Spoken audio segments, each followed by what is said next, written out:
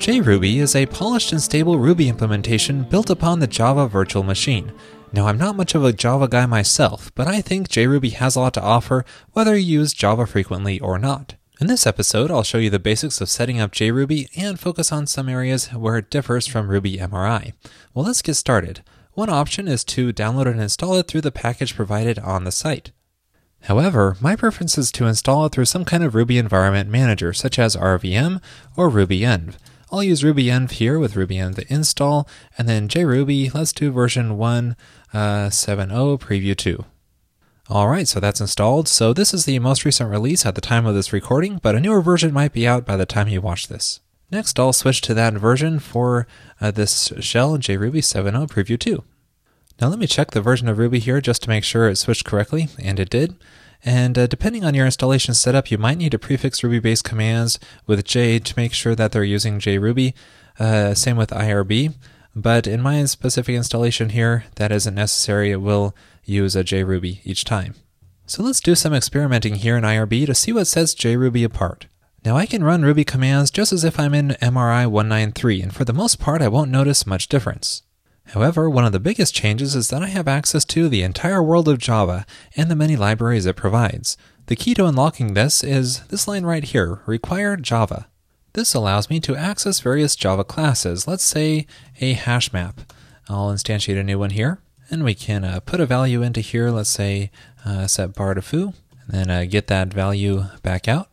Now in core classes like this, JRuby provides some convenience methods beyond what is provided by the Java interface. You can see here we can access values similar to how we would a hash in Ruby. We could even iterate over it and much more, even though this is a basic hash map in Java. Now let me show you another example that's quite a bit more interesting, and that is Swing. This allows you to create a graphical user interface. So let me open up a option pane here and tell it to show a message dialog, and let's say hello world inside of it. And there we go, there's that dialog. So we can create full-featured UIs with this. Not all that useful in a Rails app, but really handy if you're creating administrative scripts or something. Now JRuby gives us an alternative way to access this which closer matches a Ruby style, and we can access the class through a Java namespace and then provide the package, so that is JavaX Swing, and then the class name JOption pane. And then the show message dialog method, we can call it through underscores instead of using camel case. So show message dialog, and then let's try this out, passing it hello. And there's that same dialog box, just in a different code style. Now let me show you a fuller example of what's possible with Swing. I'll create a new file here, let's call it swing.rb. Now I'm just going to paste some code into here, but let me walk you through it.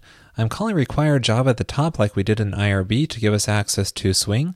And notice I'm calling Java import to import various classes so we don't have to always go through the package when we need to access them. This way we can access the classes directly throughout the rest of the script.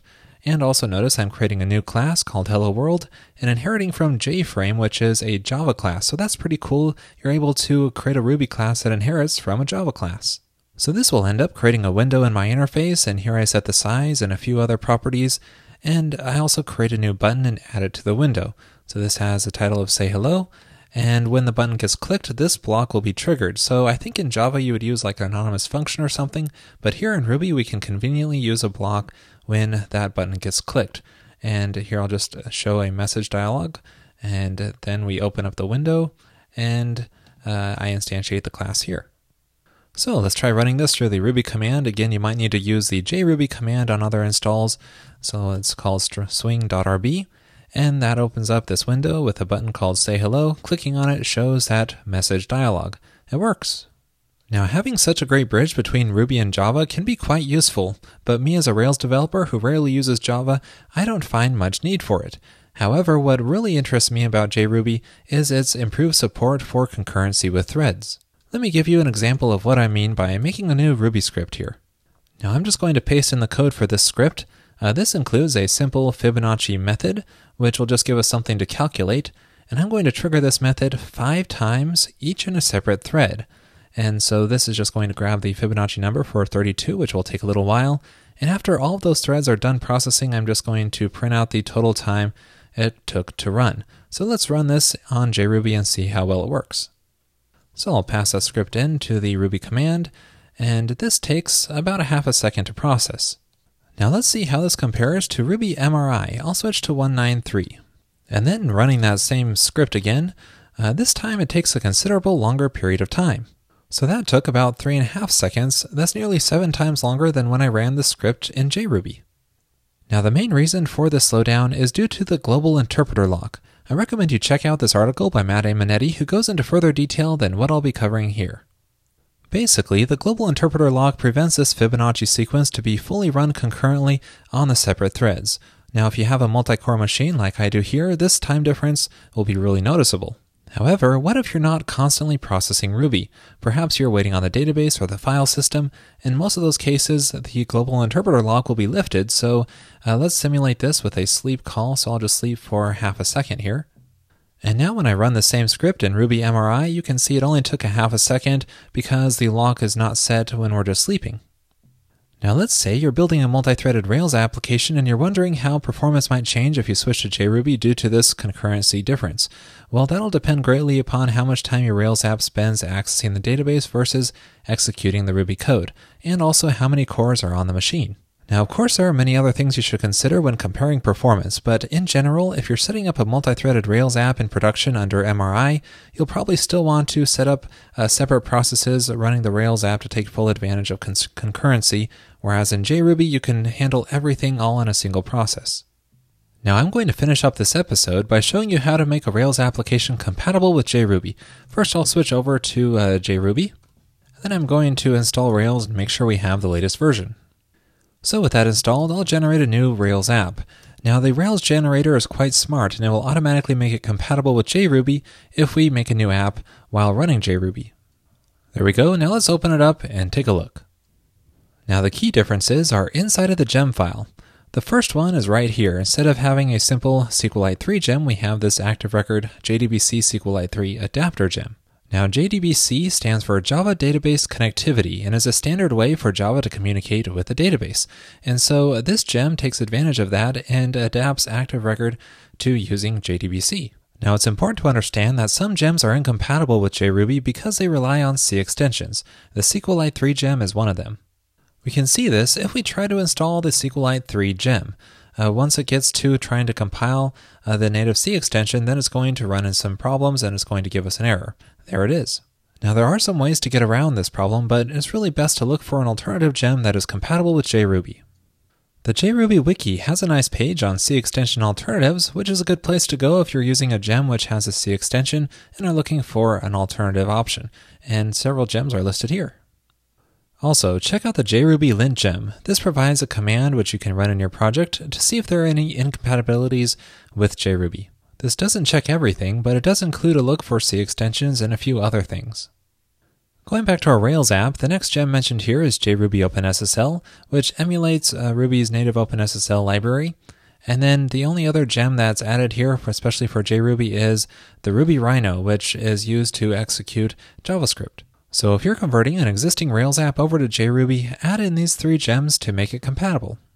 And from here, you can just continue working on your Rails application like you normally would. I'll generate some scaffolding here for an article just to give an example, and then I'll migrate the database. And then I'll start it up. Now visiting localhost port 3000/articles takes us to the scaffolding page where everything works as we expect. Now you may notice that loading in the entire Rails application in JRuby can take quite a while. You can see this took about 32 seconds to execute this Rails runner command. In general, JRuby is much slower at loading code initially, but is quite fast once it's loaded in. If you're struggling with this, you may want to consider making your application compatible with both MRI and JRuby, so that way you can occasionally use MRI in development when you're frequently needing to load the application. You can accomplish this by going to your gem file and adding a call to platform to only load certain gems for a given Ruby implementation. So we can pass in JRuby here in a block, and this way those gems will not be used when you're using MRI in your application. So let's pass in a group to assets for the Ruby Rhino gem here, and then clear it out as well. Oh, and then it's also necessary to add a platform for just plain Ruby, and let's add the SQLite 3 gem into there. Now if I switch over to Ruby MRI 193 and then run the bundle command to install the gems, And then starting up the server, our Rails application will work with both MRI and JRuby. We can see that by reloading this page, and it works fine. If you do this, it's a good idea to have a comprehensive test suite so you can ensure it works in both JRuby and MRI. Well, that's it for this episode on the basics of JRuby. Thanks for watching. In the Pro episode this week, I covered deploying a JRuby application using Trinidad. There I show how to set up a Capistrano recipe for automated deployment, along with some of the various configuration options. To watch that episode and gain access to all previous Pro and revised episodes, visit railscast.com/pro, and you can sign up there for just $9 per month.